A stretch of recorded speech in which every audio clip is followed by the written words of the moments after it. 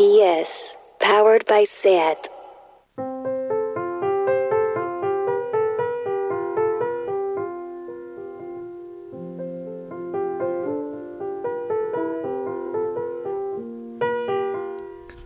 Welcome to the weekly review on RPS, the radio show where we discuss some of the hottest and most relevant releases in pop culture. We try to make sense of a highly misinformed world in disarray through the stories behind the music made by people who've made very appealing lives for themselves, like Miss Americana herself, Taylor Swift, who we know has survived the same obstacles as any other person who has first world woes, but always comes out smiling. We'll be talking about Reese Witherspoon's new show Little Fires Everywhere, which is a drama about motherhood, racial divide, privilege, and basically everything that lights Twitter these days. And we'll be taking a look at the legends of electronic music, Inner City, by Kevin Saunderson and company, with Ben Cardew, Maivar Verdu. Hello.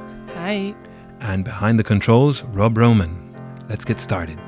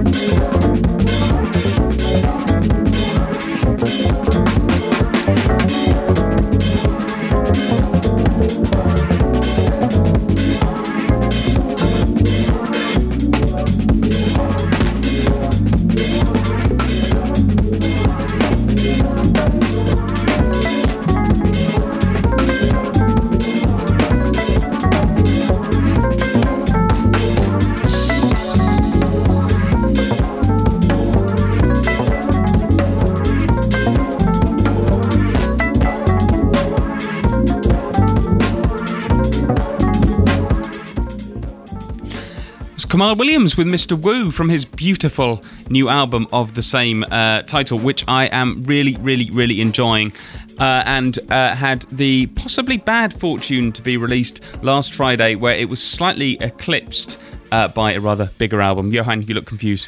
You have a Kamal Williams question? I had a question. Why Mr. Wu? Who is Mr. Wu? I think it refers back to possibly his Vietnamese roots, if I'm not wrong. All right. Interesting. But as you said, it's impossible to talk about anything when you get a surprise drop by a major artist like Taylor Swift, who dropped her new album, Folklore, an album she recorded under confinement, which she hadn't... Taylor Swift is a very media person. She's always announcing, she's always building up her record, she's always having all these campaigns, and all of a sudden she did a Beyonce. Mm-hmm. Yep. And not only that, I reckon it was a double Beyonce, because not only was it an unexpected album, it was not what anyone expected from it. If that makes sense. From the music, it was kind of, what's going on here? This was the Taylor Swift I was expecting. It's so risky for her, even though we're going to go in depth about the style and everything behind this record. But also another major talking point was that last Friday, I'd like to say the entire world was expecting a new album by a certain person who is struggling right now with mental problems and has also been running for the presidential candidacy, for Kanye West, who, as we know, is Taylor Swift's nemesis, or is he her close associate? Marvari Verdu is going to clear up our conspiracy theories on that. So, where shall we start? Let's have a little... Should we talk a little bit about the album, what it sounds like? Yeah, okay, yeah. Keep the music. Right. So I think we can say there's three of us in the room. If I asked you to raise a hand who's a fan of The National, I know not many hands would be going up, right? Johan, yours wouldn't, mine wouldn't. Mar, would yours? Not really, no. Okay, so why do we not like The National? We're being edgelords here, the three of us. Everyone else loves The National. They're a headlining act in all kinds of indie festivals. They are the grown man's indie band, the band for divorcees. Matt Berninger is always singing about divorce and all these sort of manly midlife crises kind of topics and stuff. But their sound is very cinematic, the National sound. Also, they've been famously endorsed by ex-President Barack Obama. So it's a music it is a new kind of indie mainstream, and I think it fits perfectly well with someone like Taylor Swift. Well, it does now. Now it makes sense. That's what I think is so good about Folklore, this album, because you listen to it, you're like, of course that works well. Of course it's going to work well having Taylor Swift singing folk music, like she's off in her log cabin with her really brilliant songwriting behind it. But I didn't think so before. In fact, I was really not expecting to like this album one bit. Like Taylor Swift, I kind of don't like. She's one of those that she has... I sort of tend to put these things down to the amount of pop bangers that I would play in the car. And on that score, my family's very much team Katy Perry. Taylor Swift's got a few, but she's also got some genuinely terrible songs, that What You Made Me Do. I can't stand that. Are you a fan, Mar? The way you try it. But I remember it's so bad, that song. But it's so catchy at the same time. I just was singing it in my head. But I feel you when you say I don't know how to feel about Taylor, because I feel like I'm just what the people say. If people say, oh no, Taylor's a snake, Taylor is so bad and she's been manipulating everyone, blah blah blah, I'm like, yeah, I hate Taylor. And then everybody's like, no, Taylor's so good, she's actually the victim of everything, of the media and I'm like, oh yeah, Taylor's so good, poor girl, I love her music. And I feel like I don't have an opinion by myself. Well, this is one of the things, it's quite hard to know exactly who is Taylor Swift, I've always thought. And obviously pop stars in themselves are, people like anyone else. They can be quite complicated people. But I think for a lot of, I know who Kylie Minogue is. I mean, obviously I know who she is, but I could sort of probably resume Kylie Minogue disco pop hits from Australia, Yes. Whereas Taylor Swift, I kind of couldn't do that. And she seems to have a lot of very, very good traits about her. And then there seem to be a lot of people who are very, very against her in kind of funny ways. You hear a lot of pros and negatives. Well, because Taylor Swift really makes records to be sold at Walmart. You wouldn't find maybe you would now, but you wouldn't traditionally find her previous albums in a rough trade shop, right? Or even in Urban Outfitters, no? To divide. She makes music for the kind of people who don't really bother about researching music. It's just what you get on the radio. She's like fast food, right? It's very well cared for, very well designed by herself and her team to be liked by as many people as possible, just like a fast food hamburger, right? Full of sugar, very brightly photographed, it's got sheen and it's very inoffensive, right? So, but there is that's what we usually refer to as a guilty pleasure, right? There's something about certain of her hits and the way she performs and the way she's constructed all this, that sometimes it's quite appealing. For instance, Blank Space is one of my favorite songs ever. It's really good, and it can't be more Taylor though. Got a long list of ex love, that melody. I'm already getting excited, but it is what it is. Us, which we've made our careers talking about subversive music that speaks about things that never get spoken of in the mainstream and that kind of make the world a better place. All of a sudden, Taylor is a different thing, but what's interesting about her, when you compare her to other artists who were like in her similar kind of commercial sphere, your Katy Perry's, your Kesha's, or going even further back, your Melissa Etheridge, or all those sort of country pop stars, they were so conservative, so mainstream. But Taylor is an independent business person as well, which is very inspiring, because she's kind of teaching her listeners and especially, loads of people, it's like, hey, you don't have to be a muppet in the music industry. Taylor is a brilliant businesswoman. There's absolutely no arguing with that. At the same time, I find some of the marketing around her albums a bit strong. And I know we don't necessarily agree on this, but I believe there were 8 different editions of this album, and she was basically encouraging people to buy all of it, and not in person. It wasn't like she was there kind of flogging them, but basically, the message from her online store was buy all of these 8 deluxe editions.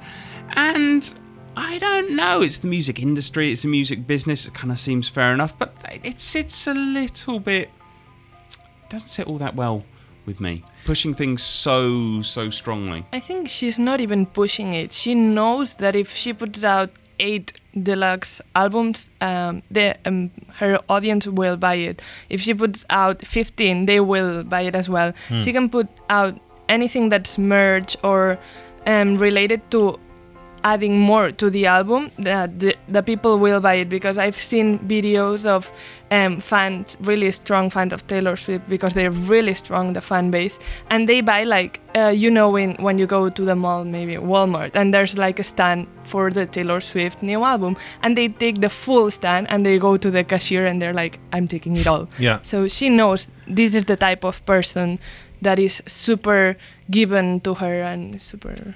But maybe this is a small thing, right? But I'm on her website now, store.taylorswift.com, and it says collect all 8 deluxe CDs and 8 deluxe vinyl albums. Yeah. Now, do I think she was on there programming what was going to say on the website? I do not. But all the same, it's like buy is one thing and collect is another.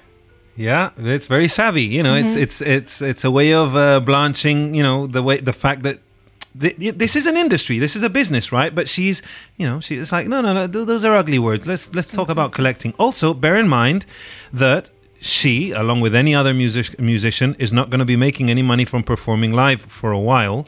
So this could be her way of saying, this is my answer to this situation that we're living through. I need to continue to make not she doesn't need the money, she's a millionaire, damn it, but she still has to be a successful business and implement business models, shall we say, to supplement the lack of touring. So maybe this is her way of saying, look, I need to make up money for my teams, for the people who work behind me, who need constant revenue. It could be that, and maybe it's not her personal decision, maybe it's her business associates or her the people who advise her. It's like, hey, why don't we set a standard where instead of releasing one album which is going to sell to the people who choose to buy it, and bear in mind, this is a choice. People can still stream it for free like we do, or listen to it on streaming platforms, but it's important. This is an important message for artists who have fan bases, who can afford to invest in them, because it's giving the fans a chance to support her artistic career. And especially after all the legal kerfuffle she's had trying to get back her rights against Scooter Braun, who now owns all of her catalog, and all that horrible episode for her, this is a nice way of her regaining control and power of her material. It's like, all right, fair enough. I can't do anything about the past catalog, but everything I'm going to do now, I'm going to be controlling 100%. It's all mine, taking cues from Mr. Kanye, who is, the sole CEO of Yeezy. It's a similar example. They're both good examples of taking control with their output, their creative output. Of course, you know the bit of merch I want. The cardigan. Yes. We all want that cardigan. That would look so fly this winter. She sent it out to several of her best friends, and apparently I was not on the list. Damn it. It's too bad. What about you, Mar? What do you feel? Would you wear that cardigan? Is that your style? Would wear that cardigan the whole winter, even summer. I would wear it now because I was watching the music video of the only one that's out now, Cardigan, and at the end she comes out of that storm that she's in and she puts on that cardigan and she feels so cozy, and then the music stops and you see that you can buy the cardigan and I'm like, I want it, give me 3. I need them. And that's the business mogul part of Taylor. She knows you want that cardigan, and she will sell it to you. If you look at the history of music, the music industry, there are so many incredible cases of putting product out into the market, and this really is great because you're watching the video clip, as you say, and you want to feel like Taylor. You want your breakup to be just like hers with Harry Styles and all her thousands of breakups to the world's hottest boy bands, pop stars. Ed Sheeran. Didn't you go out with Ed Sheeran? No. Yes. No. She knows better. Maybe it wasn't confirmed, but they definitely got on very well. Did they? I don't think she's his type, though. No. I don't think... No. I don't think he'd... No, I don't know. I don't know. I can't make that assessment. But anyway, I love it when we get it. We become like a morning show talking about like, no, I don't think she's her type. All right. Let me take it back to music for a second. There's one thing. I like being a morning show as well. But there's one thing about Taylor Swift's music that I find absolutely fascinating, and I think she does absolutely brilliantly, and I totally take my hat off to her, which is she uses those phrases of everyday speech, right, in songs, and she uses them before anyone else has used, or before they've generally been used in songs. So, on this album, you've got the song "This Is Me Trying," which is the kind of phrase that people have been using a lot on social media over the last, year? Yes. But I don't know of any other songs that have used it. That's really clever. Just being able to realise that is a phrase that people are using right now, that would be really good in the song, and using it.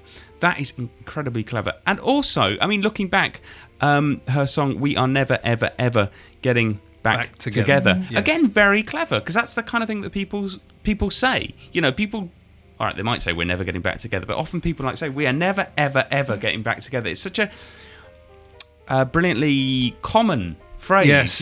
And she does that brilliantly. And that's the most memorable part of the song, the ever, ever, ever getting back. That's the worm, the earworm, isn't it? Ever, ever. And she made a brilliant, memorable piece of earworm from an everyday phrase. Well brought. Because apparently that's what you get some songwriters, and what they do is they kind of walk around with their phone or whatever, and when they hear a phrase, they just write it down. They're like, that would make a great thing for a song, and they put it there. And I really respect people that can do that, because when you hear the song title, you're like, of course that was the song title. And it's not too brainy. Like, for instance, we were talking about The Streets, the other day with "None of us are getting out of this life alive." Wow, what a great phrase. It's overthought, but it's simple and stuff. But no, Taylor's way easier. It's we're never, ever, ever. I don't think it's that easy to make it look easy. I think she has a great voice, but she's even a better songwriter. I think her strong suit is the songwriting. Yeah. Well, totally. That is why this album works. That's why, as I said, I wasn't expecting it. It really, really works. The songs on here are pretty astounding. In particular, well, This Is Me Trying. One other thing I like, obviously, it's got this title, but it's also, if you listen to the way she sings, there are certain lines which sound a little bit like rap, right? The sort of delivery of them is a little bit sort of rap-ish. But she doesn't do it in a way like, "This is me rapping, people." She does it in a way that sounds really perfectly natural, and it sounds so 2020. It's incredible, which really impresses me. And also, I've got to say, The Last Great American Dynasty. Yes. What a tune. Yes. Yep. It's F. Scott Fitzgerald, isn't it? It's got the literary weight, the way she's drawing a parallel between a very famous socialite, Jerez, and her own woes, how they get criticized for as if they're supposed to be corseted as, because you're a privileged woman, you have to act a certain way, and if you let your if you break out, shall we say, people are going to frown, and it's great that she draws parallels and she takes those risks. Should we listen to 30 seconds of it? Yes. All right, just 30 seconds so we don't get taken down or anything. This is The Last Great American Dynasty.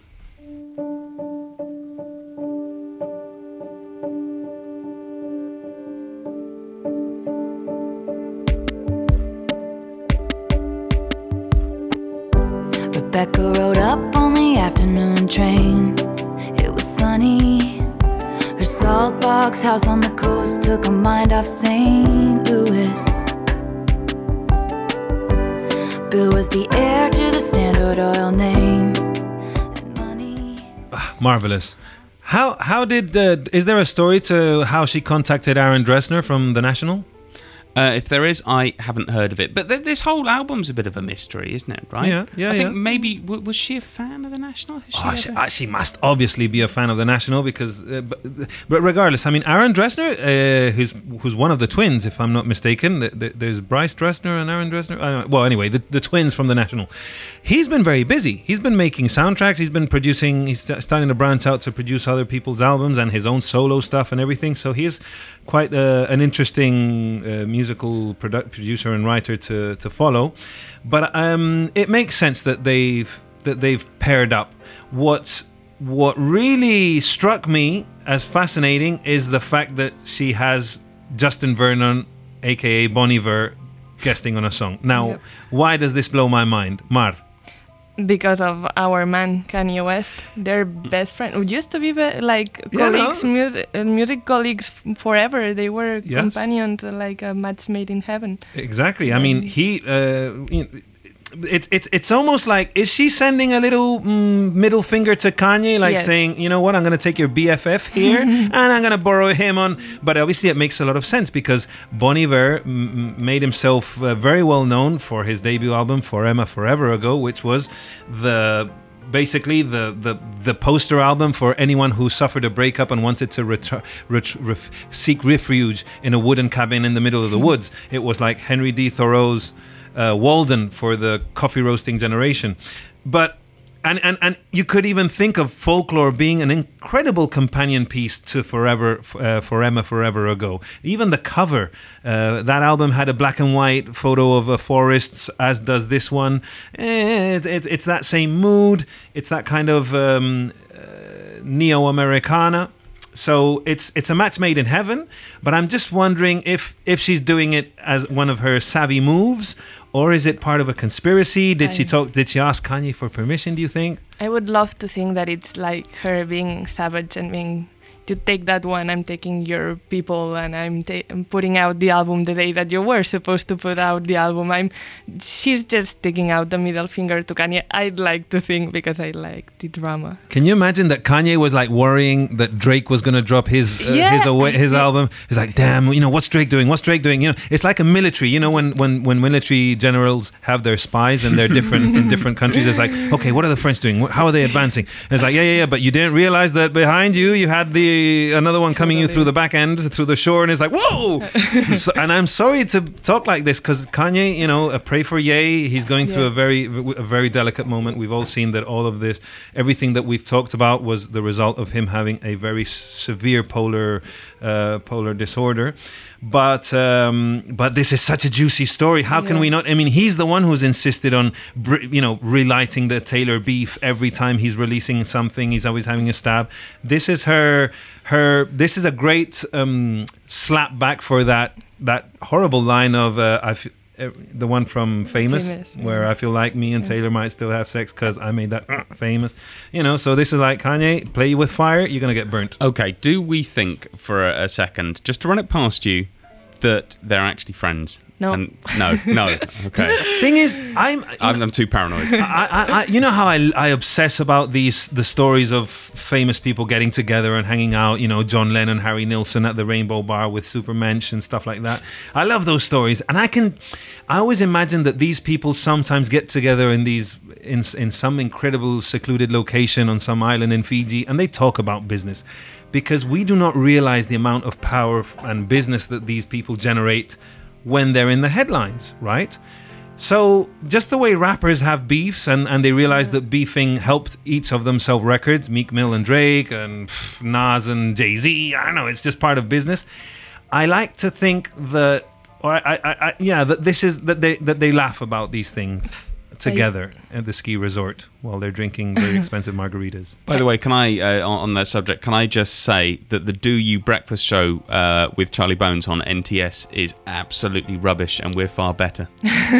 We are. Our topics are fire. Creating beef with come for us, Charlie. The Bones. only channel that we could consider competitors on RPS. And shout out to NTS. But we love them really. But we love them. But you know, I'm just insisting, you know, she could have had Sam Beam from Iron and Wine, Sufjan Stevens, Robin Pecknold from Fleet Foxes, even Ed Drost from Grizzly Bear, Conor Oberst from Bright Eyes, Ben Gibbard from Death Cab for Cutie. The list of male voices who are known for making good Americana, she could have had them all, but she chose Bon Iver, and that's it. Yeah. Just think about it.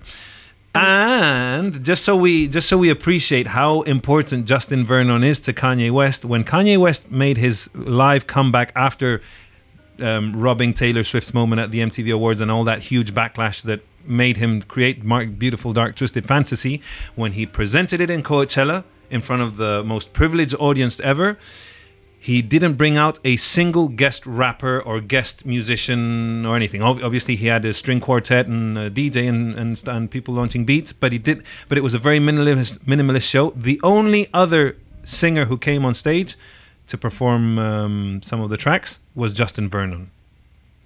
That's it. And that's why I think it's actually real beef. Okay.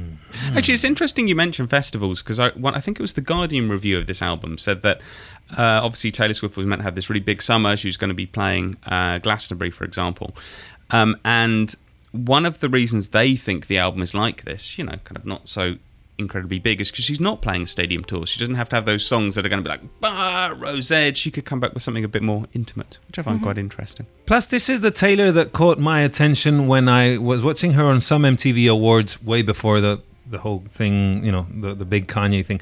It was just her performing solo. She was still in her country pop phase, and she played this lovely ballad. I can't tell you which one it was. She still had the really, really curly hair. I think she was wearing cowboy boots, so she was still playing on that Nashville girl persona, and it was just her alone with her guitar, bringing one of the most sort of calm moments in that kind of award shows.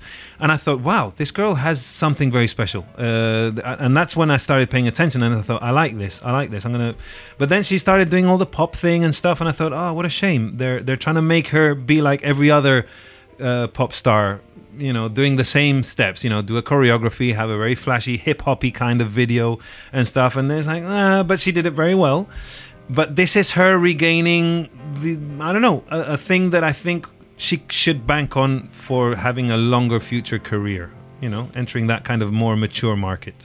So, Mar, you're going to tell us about the concept behind this album. I noticed that some of the same names were flying around. You're very clever. Yeah. That's what Taylor wanted. She's like the queen of putting Easter eggs in everything she makes. She knows her fans love to piece their story together, and she just gives all the puzzle pieces and expects the fans to put it together. And it has already been done, because she kind of gave the clue that there's this story in this song that we listened to, The Last Great American Dynasty, that the woman is actually the previous owner of a house she has in Rhode Island, and she got inspired to write it, blah blah blah. But people actually say the whole album is about this woman and her sweetheart love story in high school with someone called James. and and how he cheated on her and how they broke up and they were heartbroken for the rest of their lives. So if you put all these songs in different orders, you can have from the beginning when they fall in love to the fallout to the last moments of their lives. And actually they say Cardigan, August and Betty are the same song from the perspectives of the man, the mistress and the Betty. And it's actually like super intelligent of her to do this whole story, and then she slowly connects to the big story of these people she doesn't know about, and she fictionalized a little bit, and she connects to it through Seven and Invisible Strings, where she talks about herself, how she was born in Pennsylvania, blah blah blah. And in Invisible Strings she talks about her current relationship and how she's like kind of tied to this story of this woman. And this whole story, this whole concept is the folk story that she's talking about. This is the folklore, and that's what got fans going. But there's other little Easter eggs that people are still trying to get out. One of them being that Betty, the song Betty got everyone's attention to see what she's trying to say to us through this song. And first of all, people pointed out that the three characters that appear on Betty are called James, Inez, who are the two daughters of Blake Lively and Ryan Reynolds, and Betty, who can actually be the name of the third child they had last year but didn't reveal the name. So people are like, oh, so that's the way of Taylor saying through her song that this is the child's name, which is like an interesting fact but not that relevant. But that way we can see that maybe James is also a girl, at least in the song Betty. So it may be the story about a woman-to-woman love, like a sapphic reference. So people are saying, is Taylor trying to explain to us one of her romances that she had with a woman in this case, and why it didn't work, and how she is now kind of sad and heartbroken? And people are trying also to see which of the women in Taylor's life could be Betty, because Taylor, we decided that is James, because Taylor is actually named after James Taylor. So Taylor is James. That's what Twitter decided. God. Yeah, you have to be a lot of This is incredible. How do you manage to keep up with all of that? You're amazing, Mark. Johan, she's got a mic drop coming up. I've just been looking at the script. She's got, what she's about to reveal, I think, assuming she's going vaguely on the script, is going to be incredible. Yep. And then who could be Betty? So we know Taylor could be James, the one narrating the story, but who is Betty? And she was friends with Karlie Kloss, who is a model, top model, Victoria's Secret, and they were best friends. They were photographed everywhere by the paparazzi, blah, blah, blah. Everyone said maybe it's more than a friendship, but they never said anything. And what is Karlie Kloss' middle name? Elizabeth, also known as Betty. Yeah. I told you. According to the Urban Dictionary, Betty epitomizes a modern-day queen commonly associated with increased levels of self-worth. Karlie Kloss.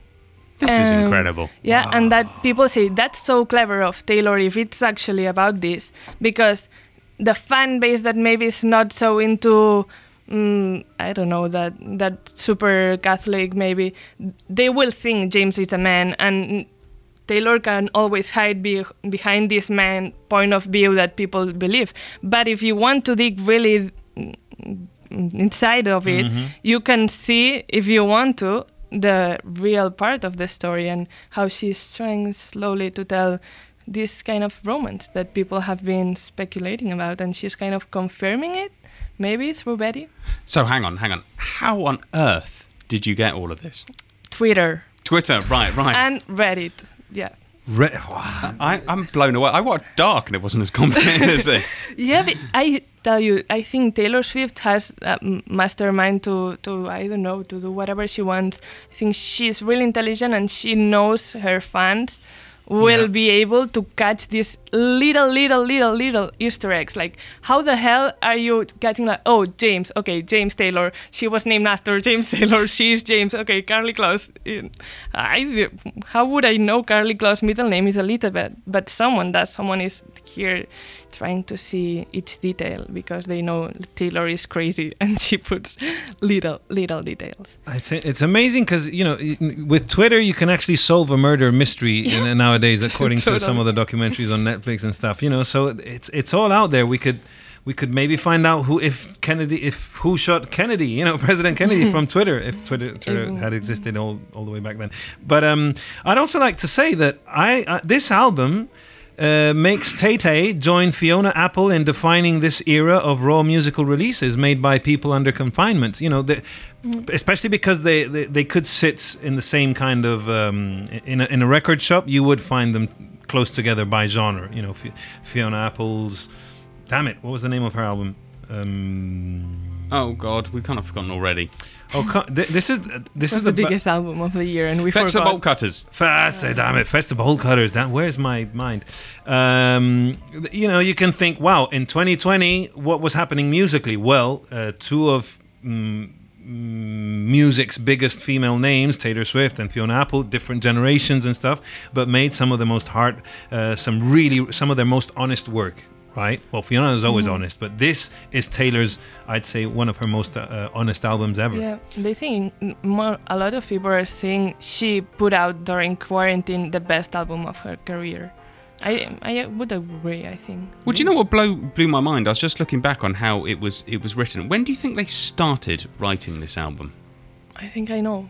She said she sent a voice memo the 27th of April, and that day she posted an Instagram and a selfie, and she captioned it, "Just chilling, doing nothing," and she was preparing cooking the biggest album of her career. That's incredible because it's July and this album that sounds incredible. I can't believe it didn't even exist April 27th. What have I done in that period of time? I've read a book. That's about it. I also wonder how much of Ryan Adams' 1985 covers album influenced her decision to go indie, or reinforced her decision to bring it down to this kind of sound rather than making it so more Nashville sounding or more Walmart sounding. This, as I say, this album could fit into a shelf at Rough Trade Records. And did you hear Ryan Adams' cover version album? No, but I think I would imagine her coming up first with the concept and then contacting the best people that could help her do that. So Bon Iver, The National, blah, blah, blah. And then them helping her create this masterpiece. But I don't think it was first the producers and then... I don't know. No, this sounds like her. From watching Miss Americana, the documentary, which is very interesting to see her, especially when you see her creative process. So I can understand how it's like. It still sounds like Taylor Swift written songs, but it's the production, it's the flourishes, it's the cinematic kind of quality that Aaron Dresner brings. And we haven't even talked about Lana Del Rey. Some moments of this album are so Lana Del Rey. It's incredible, and I've got to say, I'm really sorry, Lana. I do like Lana Del Rey. I think she out Lana's Lana on this album. Yeah. That's I think it's I don't know what her relationship is with Lana, if they're close, if they're friends. I mean, remember, Lana Del Rey performed at Kanye and Kim Kardashian's wedding, but then Lana Del Rey backlashed and said something mean. She criticized Kanye for endorsing Trump. Exactly. Okay. Fair enough, Lana. Fair enough. But I try, that was forced. That's me trying to revive the fire. In common, the producer Jack Antonoff, he produces basically every pop. Well, they're not pop, but the biggest queens of music. Mm-hmm. So they have that in common. Maybe that's the sound that connects the dots that we can between Lana and Taylor. And I think we're going to have to move on. But there's one final thing. Mar, the song Peace. I was maybe not going to say that, but no, go on. To me, that's the last string that tells me that the beef between Kanye and Taylor is real, and this is my last statement. But if you listen to Peace, which is a song in the album, you can hear the lyrics saying, "Robbers to the east," robbers meaning Scooter Braun, who has basically all the rights to her old music. It had a whole drama beef going on. Everyone was against Scooter. And then the next line says, "Clowns to the west, west capitalized." my And there it Robbers is. to the east, clowns to the west. Capitalized. Yeah. And where did Kanye move? Midwest. Cody, Wyoming is the Midwest, where she's from. Double the West. she's, Kanye West. yeah, because she's from Pennsylvania, which is the opposite. It's it's almost mid-east. Well, it's practically on the eastern seaboard. Yeah, but yeah. The beef is on, and The it's beef real. is on. Look, I don't want to interrupt you, right? But we almost had such a beautiful link to what we're going to be talking about next. It was almost making me cry because we were talking about Fiona Apple, right? Yes. And Fiona Apple features in Little Fires Everywhere. Oh. Well, she's talked about in Little Fires Everywhere. Yeah. Yep. Actually. Should we just leave that there and have a little 30 seconds? A 30-second, please don't take us down, little clip of Cardigan by Taylor Swift. Cardigan.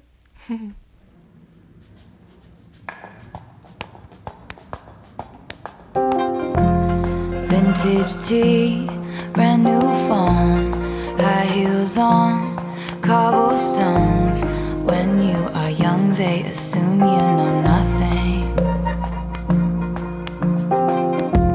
Sequin smile, black lipstick, sensual politics. When you are young. Well, I mean, it could be linked. If Taylor Swift wanted to give Reese Witherspoon a song for any of her hit box office shows, they would fit perfectly well. Ladies and gentlemen, we're going to talk about Reese Witherspoon's new show, Little Fires Everywhere. I'm so hooked. Do you know what happens, right? Sometimes we kind of discuss what we're going to be talking about, and Johan, you just said, I've been watching Little Fires Everywhere, and I'm hooked. And I was like, okay, I'll check it out. And God damn, it's incredible. Same. I mean, especially if you've got kids, and even if you've not got kids like myself, it's a story of motherhood, different kinds of mothers in a same community. One is working 3 jobs, the other one lives in a beautiful house with 4 kids, with a husband lawyer. She represents the highest of American privilege, right? And then there's this single mother with her teenage daughter, and It's totally amazing because Reese has such a firm grip on the zeitgeist. It's like she takes Twitter and she's like, right, what's been trending? What are the things that are dividing the country? What are things that are making people angry? Okay, there's the Black Lives Matter movement. There's all this kind of stuff which is really extreme and harsh. Let me take it down a notch because I need people to understand the root of our problems. The lack of empathy, the stuff that we're all human, we are all affected by stuff. Let's just try and get along, right? So she manages to make these shows like the morning show about predatorial behavior in the workplace. She manages to make Big Little Lies with that incredible all-star Hollywood cast talking about different shades of marriage, and now with this one, she's got the racial divide. She's got all the struggles that any mother faces, right? So, what are your 2 cents? Loving it. I'm on the 2nd episode, so if there could be no spoilers, I would appreciate it. I've only seen 2. Yeah, I've only got 2 more to finish. I really binged. But without giving anything away, what I'd like to reaffirm is that Reese Witherspoon has become the strongest advocate for all these social topics that sometimes people are afraid to talk about, or sometimes they get talked about in such an overblown manner that people get, there you are, you people complaining again. It's like when extreme feminists try to raise awareness about certain topics, they get discredited for being too strong in their in their deliveries, right? Someone like Rose McGowan ends up getting more enemies than bridging the gap, or what I mean, because she's so extremist. Now that's an example. Whereas Reese, she's very smart, because when she accepted one of the many awards she's been receiving for, I think it was for Big Little Lies, she was insisting. Her goal was to create a production company where they would be talking about stories that affect women, that are told by women, made by women, directed by women and stuff, because Hollywood was lacking that. There wasn't enough to balance the amount of stories about male triumph and male stories and this, that, the other. And she's doing it so well. They're incredibly entertaining, and they just hit them right on the spot. She does a similar character, I feel, in all of these shows that have been blowing out of in TV. But she portrays this kind of character, this white privileged woman, so well. I love it. I love her in Big Little Lies. I love her in Little Fires Everywhere. I think she's her delivery is outstanding in each one. I'd strongly recommend. You might have not seen it because it's a film from late 90s or early 2000s. It was called Election. Oh my God, Election. Where she plays a really repellente. What's this in Repellent. English? Repellent That's a bit harsh, little school kid who's trying to become the school president, and she starts having a bit of a war with the school principal who can't stand her because she's so annoying and irritating and righteous but she's incredible, right? And she was really young when she made that. And ever since then, and even in Legally Blonde, I rewatched Legally Blonde amazing 1 and movie. 2. That is such an amazing comedy. A lot of people think, this is a typical American stupid comedy, and it is so smart, it is so sharp. And she's always playing that, the rubia tonta, no? The sort of light-headed blonde privileged girl who's worried about her hair salon and her manicure, but then she's like, damn, this girl is fiery, intelligent. And again, she was addressing loads of little things in those films about getting accosted in the office, being expected to play a role because she's a woman who likes to take care of herself with her appearance, and then she's choosing her roles very well, and I love the fact that she's offering roles to other great actresses. Kerry Washington. Oh my God! I was about to say, can we just celebrate Kerry Washington for a while? She is nominated to an Emmy. Good. Yesterday, Good. I think they said it. Because Reese wasn't, right? People getting angry. No, she wasn't. But I didn't realise Kerry had been. Good. Oh, thank goodness. And I mean, and I can understand Reese being okay with that. It's like, you know what? I've already got the good role, she's playing the antagonist, right? So that the protagonist can have all these situations to get into. Well, is she the antagonist or the protagonist? That's what's not very clear, I think. Do you know, I think we haven't really said what it's about, have we? We've just... oh, yeah. Can I read you a little description? Little Fires Everywhere follows the intertwined fates of the picture-perfect Richardson family and an enigmatic mother and daughter who upend their lives. The story explores the weight of secrets, the nature of art and identity, the ferocious pull of motherhood, and the danger in believing that following the rules can avert disaster. Very good resume. By someone who I nicked it off. Thank you very much. Thank you very much, Google. Kerry Washington has to play this embittered single mother who's an artist who lives against the traditional American values of creating a home, being a mother first. It's a different type of mother. It's a mother who's trying to teach her child all these real values of making things yourself, if you want a bicycle, you go to a scrapyard and you build your own bicycle if you don't have money to buy one from a big store, right? So she's trying to instill all these values, but then her teenage daughter also wants to be a normal teenager just like the rest of the kids in her school, and she's incredibly smart and intelligent, and how by being a black girl, she's a black girl but who's incredibly well accepted by all these other white teenagers, right? It's a little bit idealistic, right, in this town where all of a sudden Reese has another one. She's got 4 children, right? They're the 4 teenage kids.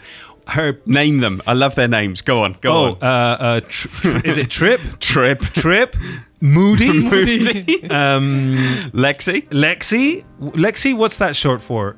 Alexa or Alexandra, but Alexandra, I guess. Lexi and Izzy, Isabella. That's it. Izzy obviously is our favorite because she's the typical rebellious teenager who hates to fit in.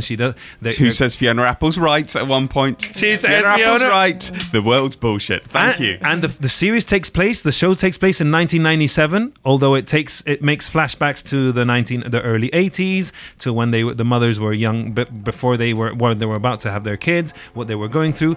It's interesting that they choose 1997. Yeah, I was wondering why this year. Why? I does it think I have have to an be? answer for you, because it was based on a book that was, I think, released in Yes. roughly 1997. Certainly, it was released in the late 90s. It was a big bestseller. And No, hang on. It was a 2017 novel, but that was set in the late 90s. Do you want to know something interesting? Yeah. Which I haven't read the book. I really want to. Yeah. But in the book, according to something I was reading yesterday, Mia's ethnicity is never defined. Oh. Well, But at a certain... can you guess it by what happens to her and other clues? Well, the author said, initially I had wanted to write Mia and her daughter Pearl as people of colour. I thought of them as people of colour because I knew I wanted to talk about race and class, and those things are so intertwined in our country and in our culture, but I didn't feel like I was the right person to try to bring a black woman's experience to the page. Well, I think he nails the Mia's character. She nails Mia's character. Mia? No, wait, no. Mia's the daughter. No, Mia's the mother. Mia's the mother. Damn it, I'm getting mixed up. Yeah, because there's also a thing about, her sort of covering up her identity and using different names, and this. I'm at a point where I'm starting to realize. Anyway, sorry. That's an interesting part because she nails the. I've met women like Mia, who have, regardless of being single mothers and people of color, they have had a middle class upbringing with privilege. Not the same kind of privilege, but they're not from some disenfranchised neighborhood and they've grown in misery. No. This character has grown up educated from middle class parents and stuff. So it's a very interesting. It's two very different interesting angles. It's not an extreme case of some extreme woman who's had the total opposite experience. No. She's had opportunities, not the same ones as Reese Witherspoon's character, but she has had them, and she's got education and she's had everything. But she has chosen a path which has made her life less easy, shall we say, because she's chosen to live her way in a very in a way with different values. So it's very interesting. I like how they portray her as this, seen as the angry black women that people are like, oh, whatever, she's so angry, she's so not delightful, and it's like, can you understand what is behind this, what you see, what can you and Reese with her character, she only I feel, at least in the beginning, she only sees this angry black woman and she's like, oh, I want to be nice to her because she's just angry and I want to show her that you can. I think Elena, Reese's character, is so fascinating because one of the first things you see her doing is calling the police on someone sleeping in her car who turns out to be a black woman. Well, it turns out to be Mia. And she's calling the police. She's like, oh, I don't normally do this, but I'd hate it if something happened. And that's the kind of thing you just, oh, come on, because that's happened on real life. People call on, if they see a black person strolling outside their house, it's been on Twitter and everyone, like, people denouncing. It's almost a thing in America. It's like, what's this black person doing in my gated neighborhood? Call the cops, right? And that's how the show starts. So it's like, oh, I'm gonna like this show, immediately. That's when I was frothing my hands, and now I'm just show of the year. Do you know, me and my wife, we have decided we can't watch it at night because it makes us feel too bad before we go to bed, so we have to watch it during the day. You know what I recommend before you go to bed? What? Adventure Time, mate. All right, okay. I am waking up so much happier for some reason after watching people from the land of ooh. Right. Rob has been pointing us, saying we've got 5 minutes left, and this is the second week in a row that we've been saying we're going to talk about Inner City. I don't think we've kind of got any time to talk about Inner City. Yes, we do. Just say something. Inner City, one of the original techno acts, Kevin Saunderson, absolute legends, made 3 of the best house albums in the world. They are back with a surprise drop new album. I absolutely love it. It's called We All Move Together.